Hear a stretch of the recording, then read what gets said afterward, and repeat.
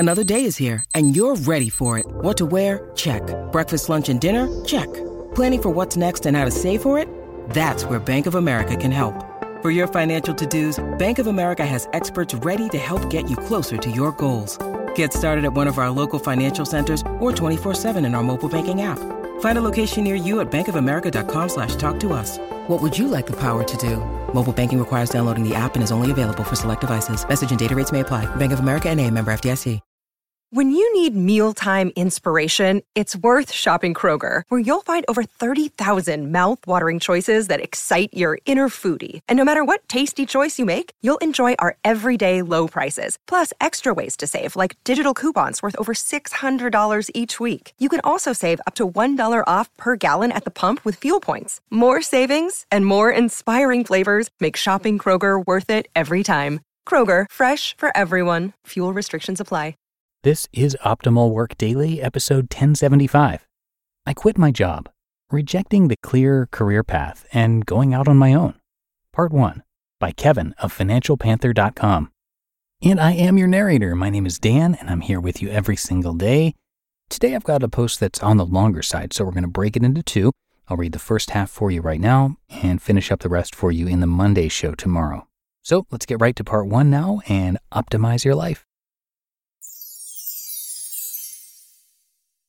I quit my job, rejecting the clear career path and going out on my own. Part 1, by Kevin of FinancialPanther.com. About a year ago, I had a really bad day at work. So bad, in fact, that before I left work that day, I put an important event into my Google Calendar.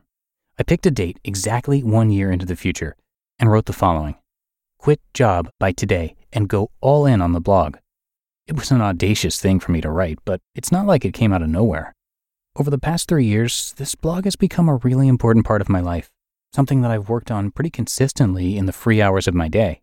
It's added up to countless hours of my life and literally hundreds of thousands of words.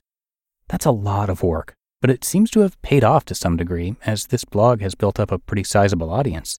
Importantly, the blog has also gotten to the point where it's started to generate some regular monthly income. Not enough for me to be rich or anything, but enough that for a while now I've had to seriously consider whether writing was something that I could actually do for a living. There's a funny thing that I've been doing over the past few years that I think speaks volumes about my priorities. I don't get sick too often, so I tend to accumulate a lot of sick days at work, and every once in a while I'll take a random sick day and then spend that day working on my blog at a coffee shop or co-working space. When I feel like a change of scenery, I'll turn on some of my gig apps and go do some deliveries or walk some dogs. Whenever I thought about what I wanted my ideal life to look like, I kept looking back at those sick days. Working on my own schedule, out in the world rather than stuck in an office, doing the things I wanted to do. That's exactly how I wanted to live my life. Instead of doing that, however, I was essentially doing the opposite. Working for someone else, on their schedule, doing the things they wanted me to do, at the place they wanted me to do it at. I was following the clear career path, a path that had been laid out for me long ago by family, friends, society, etc. It always felt like such a shame that the best and most productive hours of my life weren't being used in the way I wanted to use them. Work is such an important part of our lives, basically more than 50% of our waking hours. But the work I wanted to do, writing, creating, and building my own thing, was getting relegated to my off hours, an afterthought to my life. That just didn't seem right to me. So, about 6 weeks ago, I made a big move. I followed through with what I wrote a year ago, and I quit my job. Rejecting the clear career path. I've now been officially self-employed since mid-March, working full-time on this blog during the day and filling my lunch and evening hours with sharing economy and gig economy apps. It's been a liberating experience, going from set hours every day, stuck in an office, to now being able to work whenever I want with no one telling me what to do. Those sick days that I enjoyed so much are now something that I can do every day. In retrospect, I probably should have known that the clear career path wasn't going to make me happy. Back when I was interviewing for summer associate positions, interviewers would always ask me why I wanted to become a lawyer.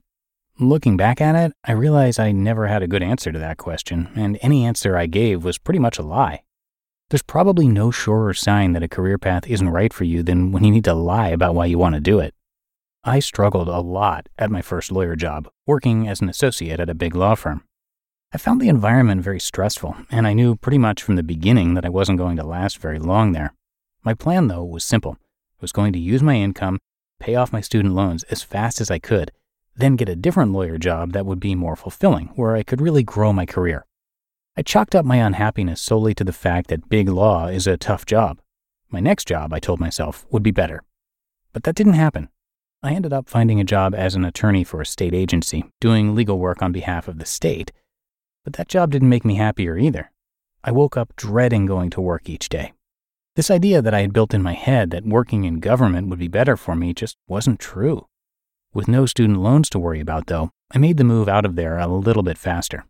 And so I ended up at my last job, working in a non-traditional legal role for a nonprofit. This job, I thought, would definitely be the one I could build a career on, with solid 9-to-5 hours and no stressful lawyer things to deal with. But once again, the same issues came up for me. I wasn't happy with what I was doing professionally.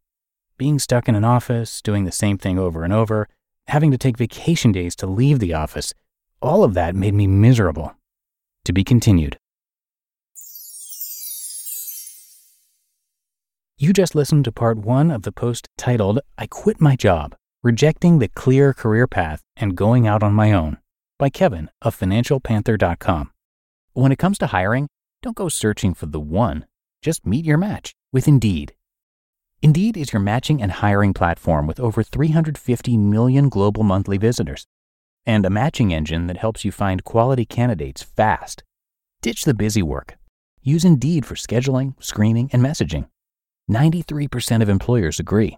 Indeed delivers the highest quality matches compared to other job sites.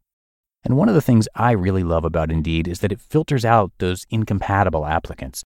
So when you're hiring, the process is much faster, and you only have to consider applicants that are already likely to be a great fit. And listeners of this show will get a $75 sponsored job credit to get your jobs more visibility at Indeed.com/startup. So just go to Indeed.com/startup right now and support our show by saying you heard about Indeed on this podcast. Indeed.com/startup. Terms and conditions apply. And thank you to Kevin, who, as you heard in the post, is an attorney and the blogger behind Financial Panther, which is a blog about personal finance, travel hacking, and side hustling using the gig economy. Kevin paid off $87,000 worth of student loans in just 2.5 years by choosing not to live like a big shot lawyer. He's passionate about earning money using the gig economy, and you can see all the ways he makes extra income every single month in his side hustle reports. You can check out more of his great content at FinancialPanther.com. But that's going to do it for today here on Optimal Work Daily. Hope your weekend is wrapping up nicely if you're listening in real time, and thank you as always for being here. So I'll see you back here tomorrow where we're going to finish up this post from Kevin and where your optimal life awaits.